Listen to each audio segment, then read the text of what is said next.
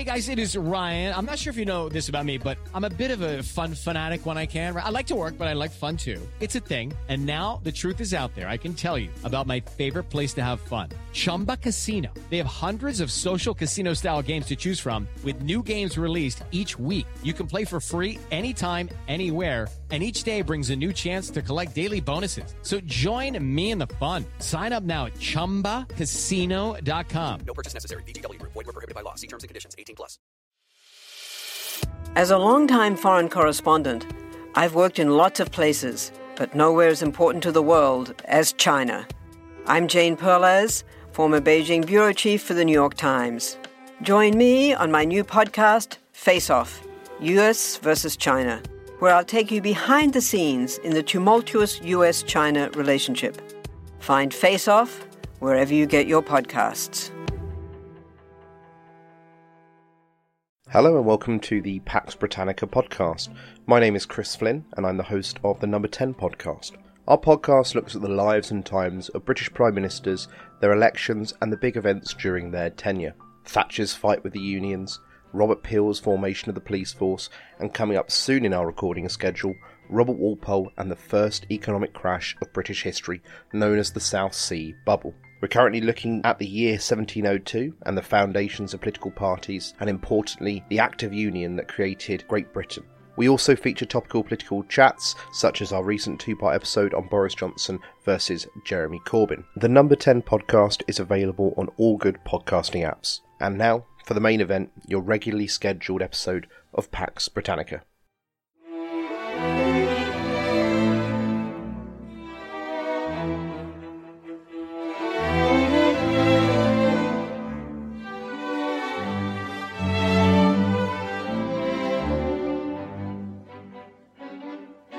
Welcome to Pax Britannica.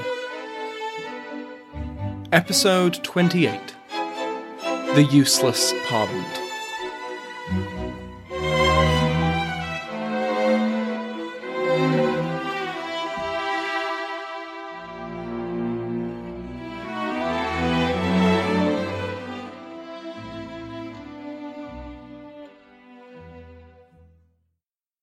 Welcome back to Pax Britannica. Last time, we toured the domains of the freshly proclaimed Charles I. We heard how vast and vastly different his realms were. We also covered the events of the 1622 Virginia Massacre, which spurred the dissolution of the Virginia Company and the settlement's reformation into a crown colony. We left off with Charles freshly married to Princess Henrietta Maria of France, as the king is on the brink of summoning that great English institution, Parliament. This presents the perfect opportunity to explain how members of Parliament were actually elected.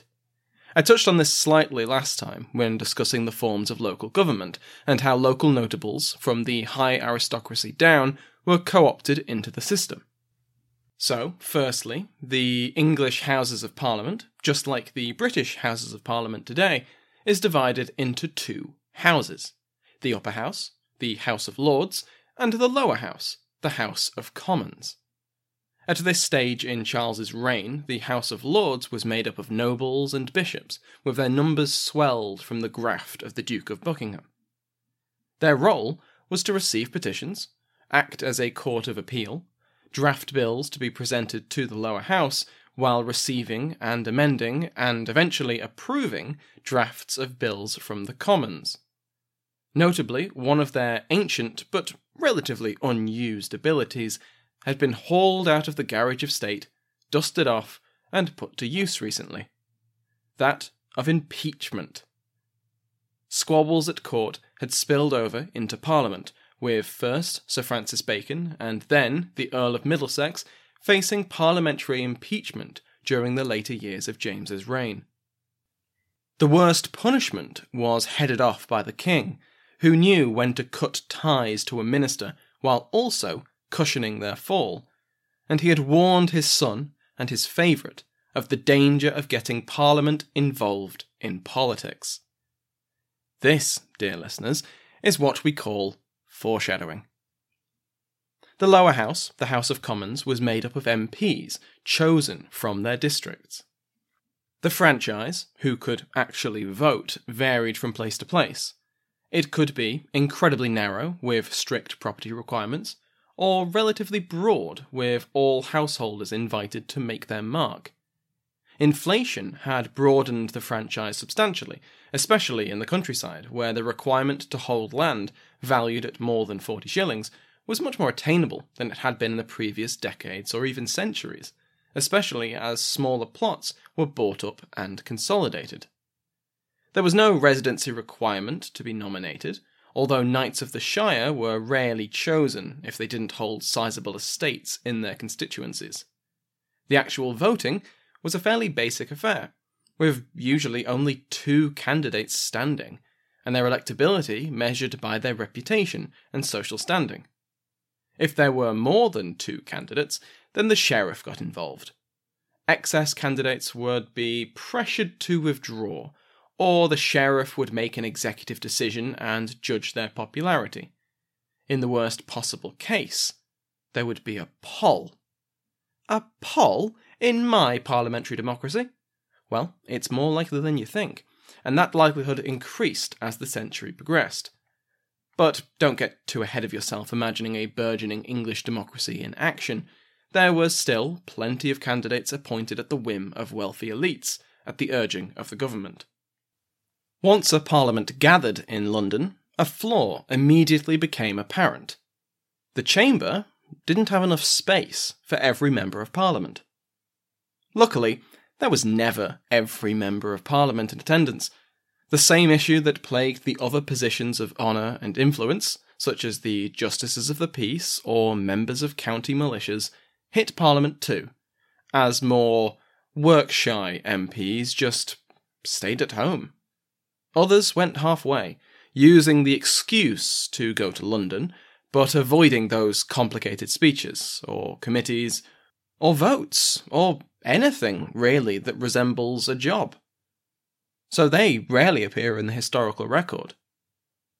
As we've seen before, one of the major jurisdictions where the Lords were subject to the Commons, in Parliament at least, was on taxation. Taxation, like subsidies and trade duties, were decided by the Commons. The Commons held the purse strings of England, and they would only loosen their grip in return for their grievances being heard. All of this brings us to Charles's first Parliament. It met in June of 1625, even as London was facing an outbreak of the Black Death. Charles, freshly married to Henrietta Maria, opened the session with a speech to both houses which plainly set out how he was different to his father, as well as laying out very clearly what he expected from his Parliament. Quote, "I thank God that the business to be treated on at this time is of such a nature that it needs no eloquence to set it forth, for I am neither able to do it, neither doth it stand with my nature to spend much time in words." He goes on to describe the preparations for war which were already underway, reminding the Houses that this was partly their doing. Quote, "My lords and gentlemen, I hope you do remember that you were pleased to employ me to advise my father to break off those 2 treaties that were on foot." He continues, quote, "I pray you remember that this being my first action, and begun by your advice and entreaty, what a great dishonour it were to you and me if this action so begun should fail for that assistance you are able to give me." Essentially, Charles opens the 1625 Parliament by saying that he isn't one for grand public speeches or writings, in great contrast to his royal father, and that Parliament had committed itself to this war, and so had bloody well better fund it. Each of these statements were problematic, or would soon prove to be. Hang on, you might be thinking, when did war break out? The Anglo-Spanish War, sometimes called the Second Anglo-Spanish War to differentiate it from the Elizabethan conflict, began in 1625, after Charles dispatched embassies to the Dutch, the Danes, and several Italian states to secure an alliance against the Spanish. At this point, the 30 Years' War had been burning for 7 years, and the Dutch had been committed for 6 of them. The Danes became involved in 1625, with King Christian IV motivated by his own strategic concerns, and encouraged by English and French subsidies and promises of aid. The French, despite having married their princess to Charles, were hesitant to commit to joining a Protestant coalition or leading the charge against the Habsburgs. Nevertheless, Cardinal Richelieu promised that once Britain led the way, they would follow. Now watch this space. Also, part of the marriage treaty between England and France was that a fleet of English ships would be seconded to the French for their aid. Keep this in mind. Aside from avenging his personal honour, Charles's desire for war with the Habsburgs was based on a deathbed promise he had made to James to protect and restore his sister, who was of course married to the Palatine, Frederick, or Friedrich. Charles had seen and participated in Parliament's Patriot Coalition. He had heard the vitriol spewed at the Spanish, the sympathies expressed for the Palatine, and other Protestants suffering under Catholic tyranny.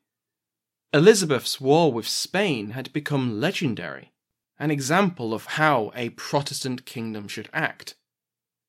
So, perhaps Charles was not wholly naive to expect that he would have Parliament's full financial support for a war to restore the Palatinate. Parliament, however, was not sure. They had questions, and many of them will be familiar to us. What will this war look like? How will it be fought, on land or sea? What is the priority? Restoring Friedrich to his lands, aiding the Dutch, or giving the Spanish a bloody nose? And, if it was to be a primarily naval war, who will lead it? Because there was one person, both Commons and Lords, did not want leading a campaign, who also happened to be the Lord Admiral and would, naturally, have responsibility for any marine expedition. I am, of course, speaking of the Duke of Buckingham. Buckingham was not simply unpopular, although he certainly was that. He was also incompetent, or at the very least unproven, in military matters. He had never been in battle, on land or sea, and his critics in Parliament sneered that their Lord Admiral had been violently seasick on his trip to and from Madrid. Nevertheless, the Commons voted 2 subsidies as a free gift to mark Charles' accession, which the king used to pay for the war preparations that were already underway. Further, funding for the war would be discussed after Parliament reconvened at Oxford on the 1st of August. The plague showed no sign of retreating from London, and so Parliament would retreat from it. Charles was genuinely surprised at Parliament's unwillingness and the paltry sum he had been granted. The 1624 Parliament, which he had wished to recall but which had, by tradition, been dissolved on the death of James, had been widely believed to be on the verge of voting a minimum of 3 subsidies. Charles expected 3 at a minimum, and yet here he was with a measly 2. He also didn't understand how his subjects already had grievances. He'd only been king for a few months.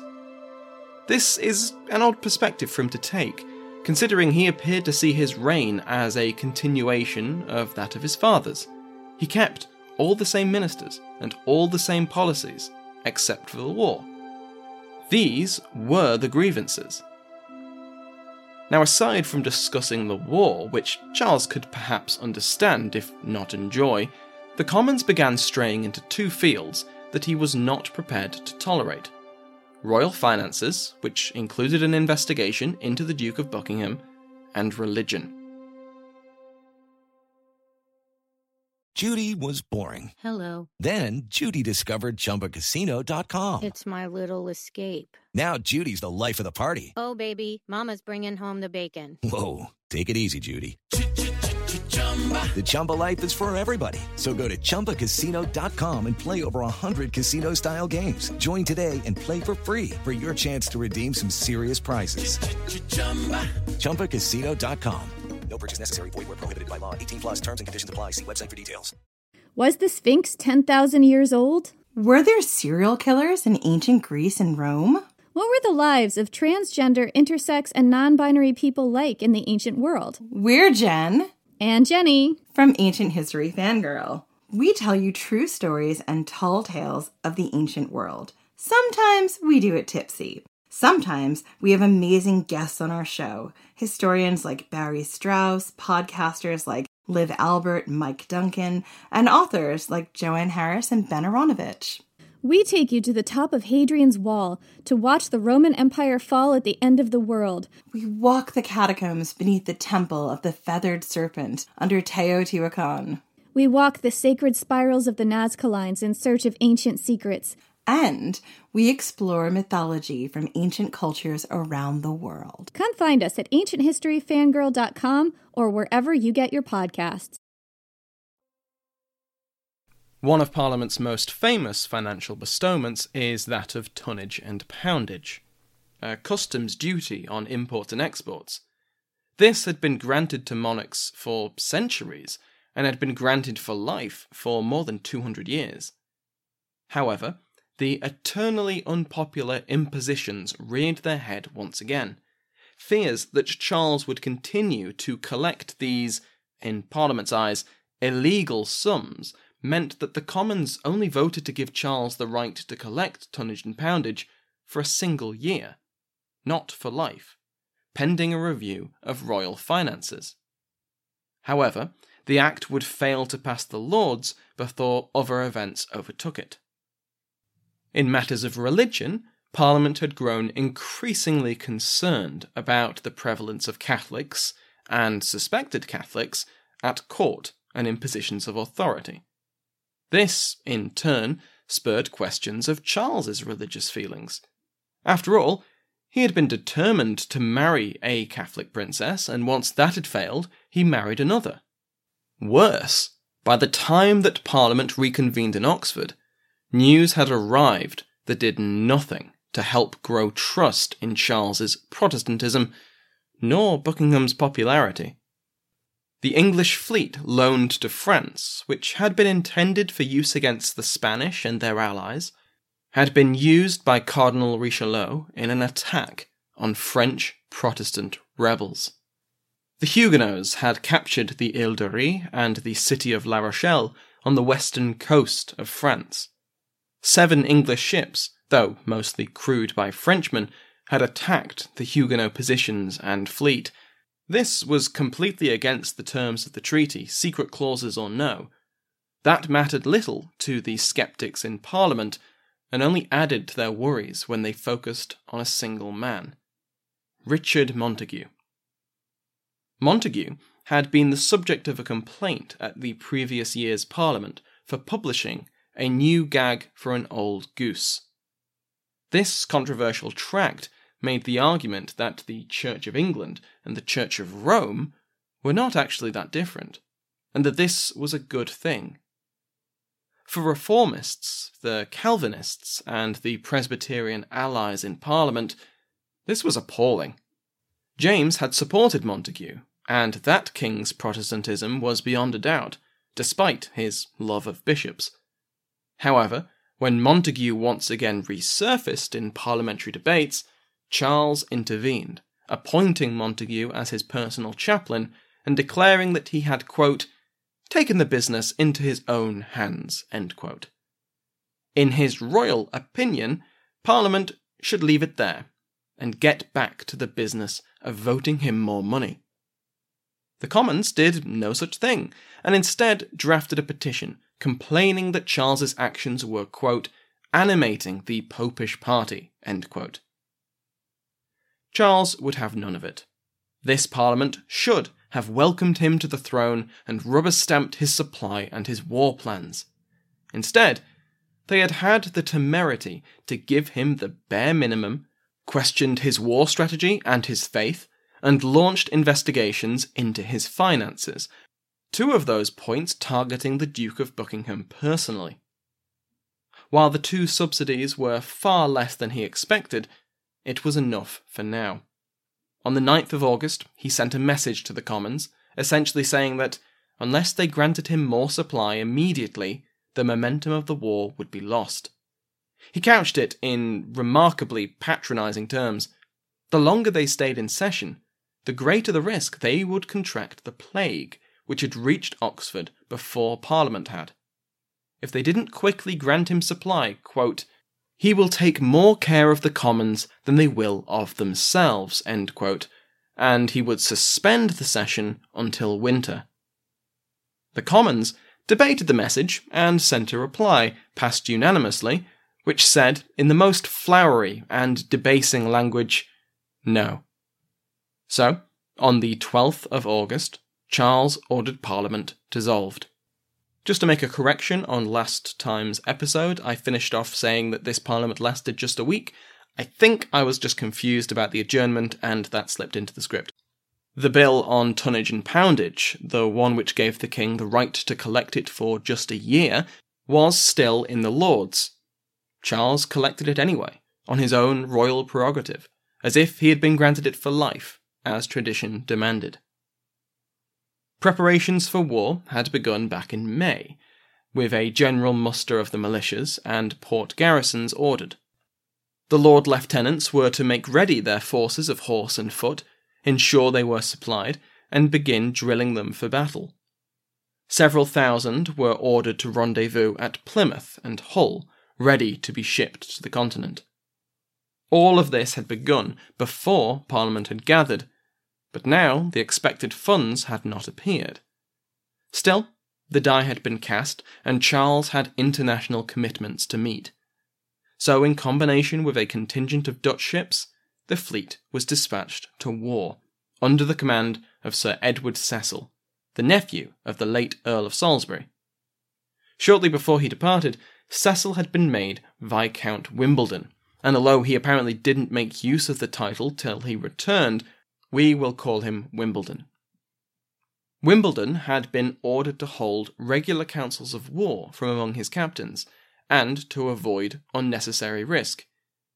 He took this second instruction a bit too literally for some, after returning to port just a day after setting out, due to bad weather.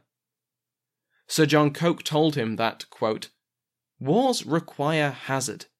So it be with judgment, and if the safety of your ships had been the most to be respected, the way had been to keep them at Chatham." End quote. He set out again 2 days later, and despite the fleet being damaged by a storm, Wimbledon reached Spanish shores safely. His orders were, in order of priority, to seize the Spanish treasure fleet, to harass other Spanish shipping, and, last of all, to capture Spanish ports. To achieve any of this would be a success, as the state of the navy was hardly inspiring. Even before the storm damage, the ships, which were mostly requisitioned merchant vessels, were in a bad shape, while the crews and soldiers were badly supplied and incredibly low on morale. The fleet anchored off the coast of Cadiz, one of the 2 primary Spanish ports for trade from the Americas. Unfortunately for the English, either the fleet was already safely harboured before they even left Plymouth, or the treasure fleet was still at sea, but once it was spotted, the English fleet was in no position to actually catch it. My sources are differing on that point. Wimbledon, once he reached Cadiz, called a council of war, which decided to sail to Puerto de Santa Maria, opposite the Bay of Cadiz from Cadiz proper, to resupply. No further planning was made because of the uncertainty of the situation and a lack of information. It would be a waste of time. The Vice-Admiral, the Earl of Essex, led the way into the bay on the 22nd of October, Instead of heading to the planned port, Essex sailed directly towards a number of unprepared Spanish vessels anchored off of the coast. These ships fled, and Essex, whose own ship had outrun the others, decided that it was too dangerous to follow them into the unknown on his lonesome. Wimbledon called another council, during which he received news from an English fisherman that Cadiz was completely unprepared for battle. This buoyed the spirits of the expedition, and some argued that the city should be assaulted immediately. But Wimbledon's orders had been clear: avoid disaster. As a veteran of warfare in the Netherlands, he was well aware of how risky sieges were.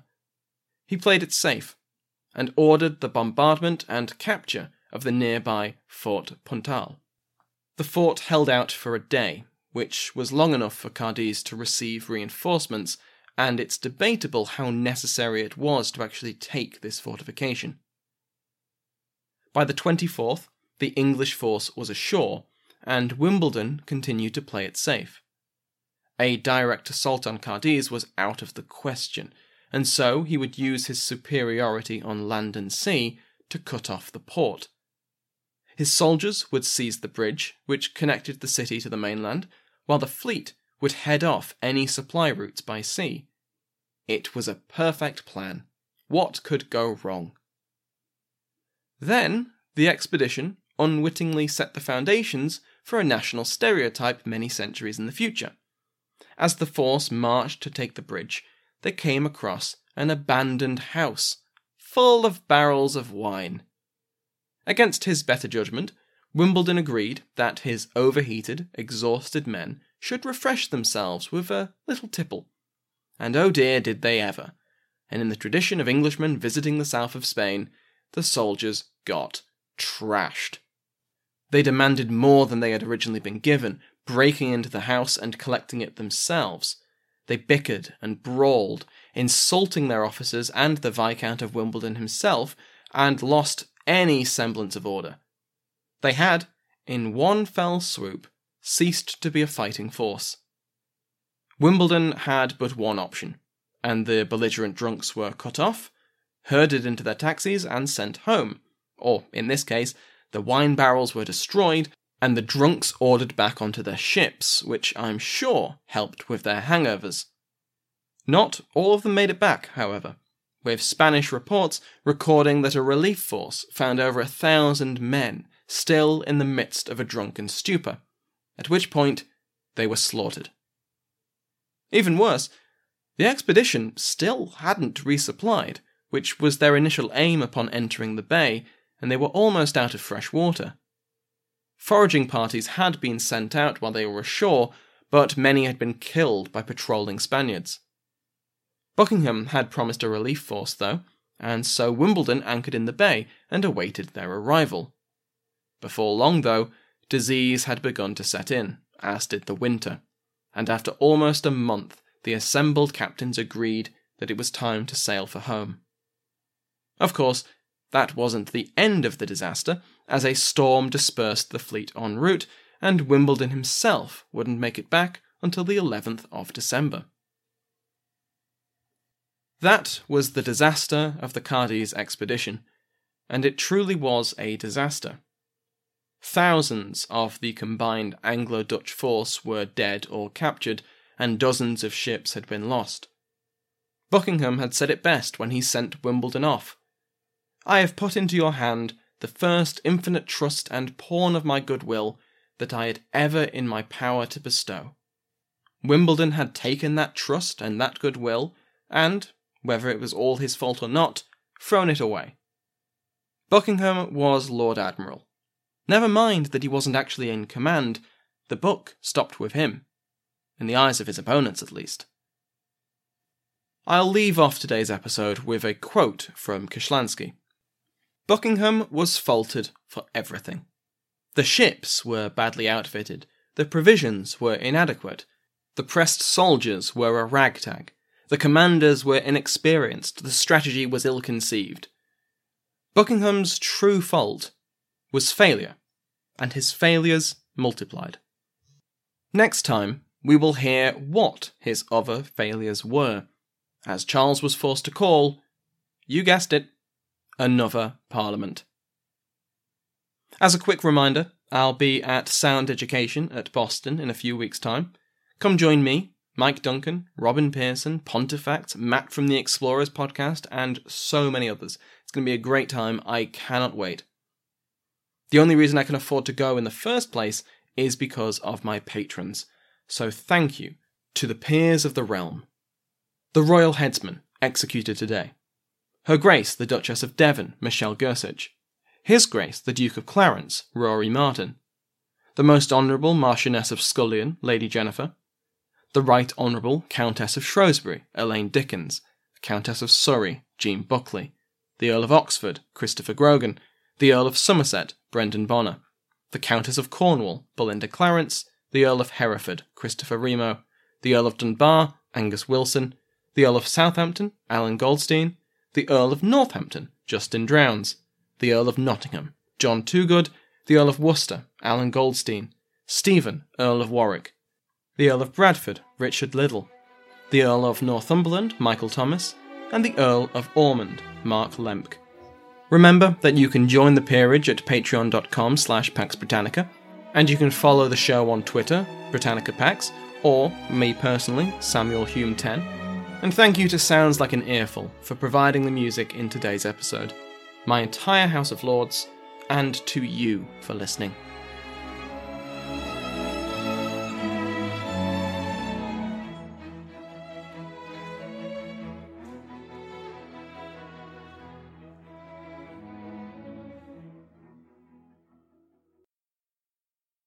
Lucky Land Casino, asking people, what's the weirdest place you've gotten lucky? Lucky? In line at the deli, I guess? Aha, in my dentist's office. More than once, actually. Do I have to say? Yes, you do. In the car before my kids' PTA meeting. Really? Yes. Excuse me, what's the weirdest place you've gotten lucky? I never win and tell. Well, there you have it. You can get lucky anywhere, playing at LuckyLandSlots.com. Play for free right now. Are you feeling lucky? No purchase necessary. Void where prohibited by law. 18+. Terms and conditions apply. See website for details. My name is Greg Jackson. I'm a historian, professor, and the creator of History That Doesn't Suck, a podcast that provides a complete overview of U.S. history through storytelling, yet keeps the rigor you'd expect in a university class. Starting with 22-year-old George Washington in his first battle, join me for a chronological telling of the United States story, its unlikely revolution, fractious civil war, tenacious inventors, brave reformers, and more. With more than 100 episodes, you can already binge listen your way through the progressive era. Find History That Doesn't Suck wherever you get your podcasts.